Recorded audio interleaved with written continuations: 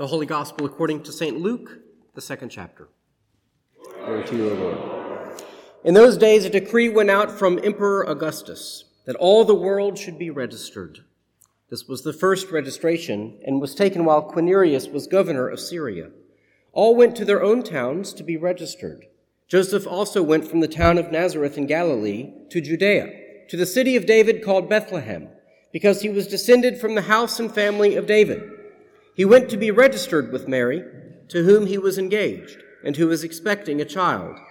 While they were there, the time came for her to deliver her child, and she gave birth to her firstborn son, and wrapped him in bands of cloth, and laid him in a manger, because there was no place for them in the inn. In that region there were shepherds living in the fields, keeping watch over their flock by night. Then an angel of the Lord stood before them, and the glory of the Lord shone around them, and they were terrified. But the angel said to them, "Do not be afraid, for see, I am bringing you good news of great joy for all the people. To you is born this day in the city of David a Savior, who is the Messiah, the Lord. This will be a sign for you. You will find a child wrapped in bands of cloth and lying in a manger." And suddenly there was with the angel a multitude of the heavenly host, praising God and saying, "Glory to God in the highest heaven, and on earth peace among those whom he favors." When the angels had left them and gone into heaven, the shepherds said to one another, "Let us go now to Bethlehem and see this thing that has taken place, which the Lord has made known to us." So they went with haste and found Mary and Joseph and the child lying in the manger. When they saw this, they made known what had been told them about this child, and all who heard it were amazed at what the shepherds told them. But Mary treasured all these words and pondered them in her heart. The shepherds returned, glorifying and praising God for all they had heard and seen, as it had been told them. The Gospel of the Lord. Praise to you, O Christ.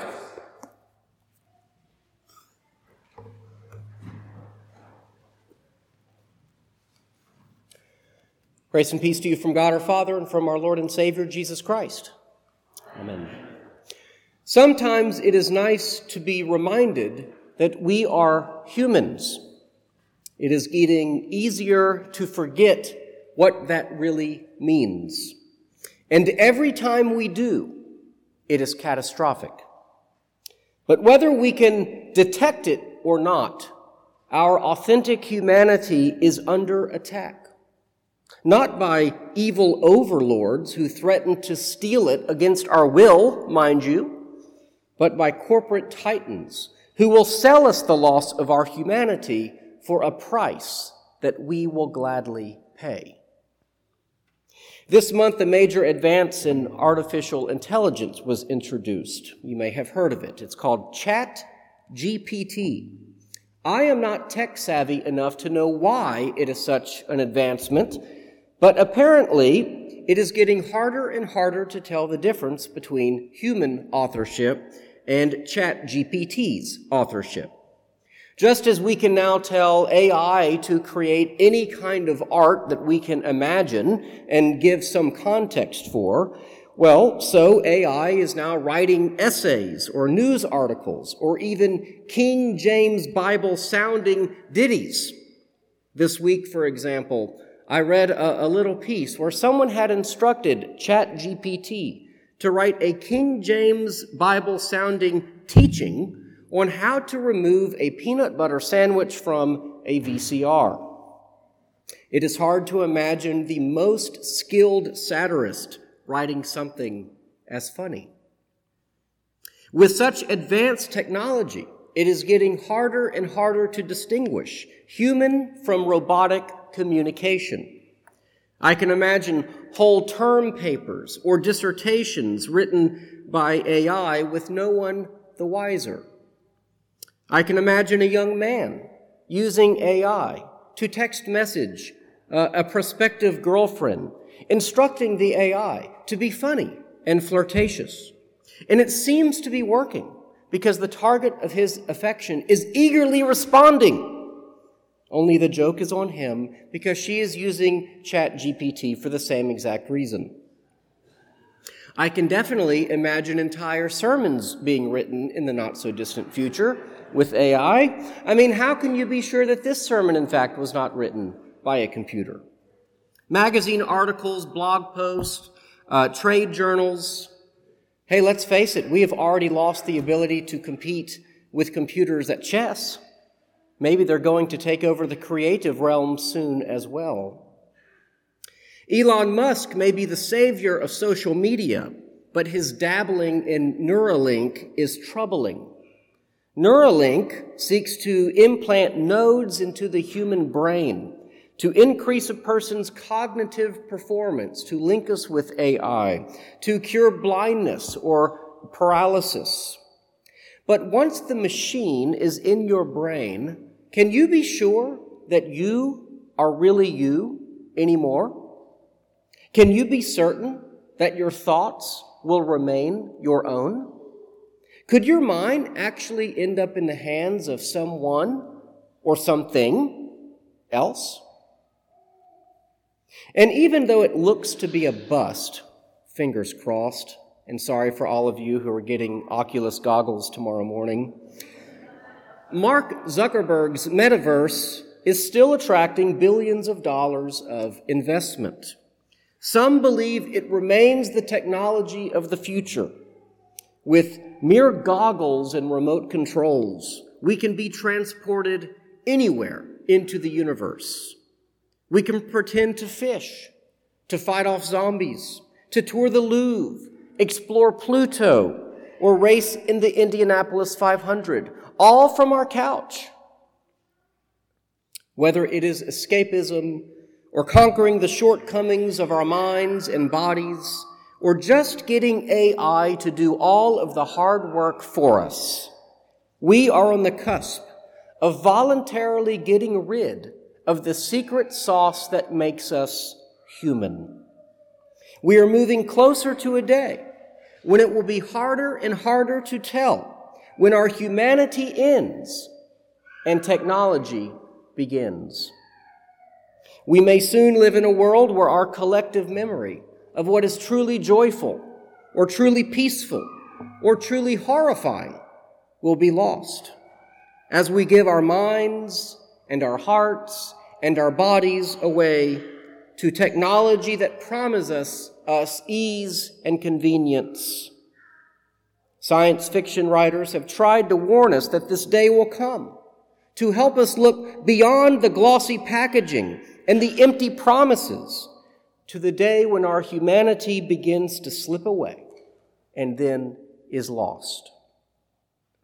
Science fiction has become more of a roadmap, it seems, than a warning. So perhaps Christmas is the optimal time for us to ask, what really makes us human?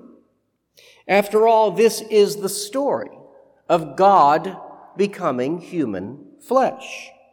Humanity was good enough for God. Are we now to turn to God and say that he was wrong?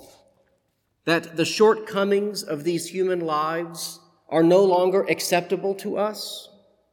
If we do say that, aren't we saying that while our humanity was good enough for God, it isn't good enough for us?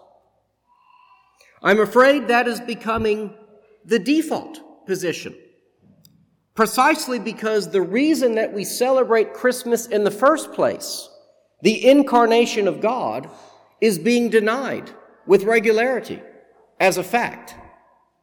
Pastors have long rightly complained that the reason for the season is getting lost, and many unbelievers celebrate Christmas as if it were rightfully theirs.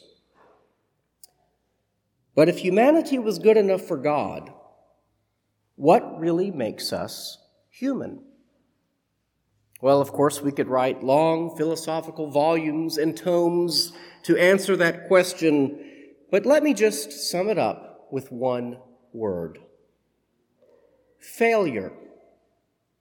Yes, there's nothing as human as failure. The very word assumes an ideal, a striving, a desire that the mere animal kingdom does not possess. There can be no winning without the prospect of failure. There can be no joy without the prospect of pain. There is no redemption or salvation apart from failure. Failure is universal. We experience failure in our work lives, our home lives, and our spiritual lives. The building of shelter, the producing of clothing, the growing of food, much less winning at life in highly competitive environments, these are all uniquely human pursuits that can and often do go wrong all the time. And that is to say nothing of our sin. With all the prospect of failure, isn't it even more remarkable that God chose to become human? That God lived not only as a human, but during a time in which there was not even so much as the dim electric glow of a screen. The life of Jesus was hard, but it had all of the dimensions of a robust human life. Joy, sorrow, pain, love, learning, teaching, friendship, death, and conflict. Jesus learned to trade. He experienced loss. He knew deep friendship and betrayal. He was well acquainted with the cycle of life and the failure of man to bring about a perfect world. He witnessed firsthand the failures of the political, the economic, the religious, and the family systems of his day. Those were all part of the human experience then, just as they are now. And Jesus did not merely wave a magic wand and make it all go away. Rather, God became flesh to redeem sin, to show us how God's law leads to a better world, and to offer the hope of eternal life. Jesus understands how fragile our life is. His own birth is full of peril. But it is out of hardship, it is out of peril, out of the possibility of failure, that the sweetest victories come. A true, rich human life demands some risk, involves some pain, and will include moral failure. And while technology promises escape from all of that, we will diminish our human natures if we allow it to. The better life is the one that trusts in the God who fully embraced humanity with all of its difficulties and all of its failures and redeemed it all at the cross. That is the Christmas miracle. Not just the birth of Jesus, the entire life of Jesus, from the womb to the cross. A full life that knew pain and love, and cruelty and joy, and friend and foe alike. Even death isn't the end of the story, for the crucified Christ is risen from the dead. If a full human life is good enough for God, then it is good enough for you too. Therefore, embrace the Christmas story. Not just the birth of Jesus, but the incarnation of God. Resist technology that puts a distance between yourself and your own humanity, and certainly between yourself and God. Embrace your humanity, even the hard parts, for even they will be redeemed by the God who became human to save humanity. Yes, there is no image as amazing as a baby born to loving parents, faced with all of the hardships and vulnerabilities that we face, and that baby being the very God himself, being the very life that God himself chose. Shall we escape such a human life when God himself chose not to? Amen.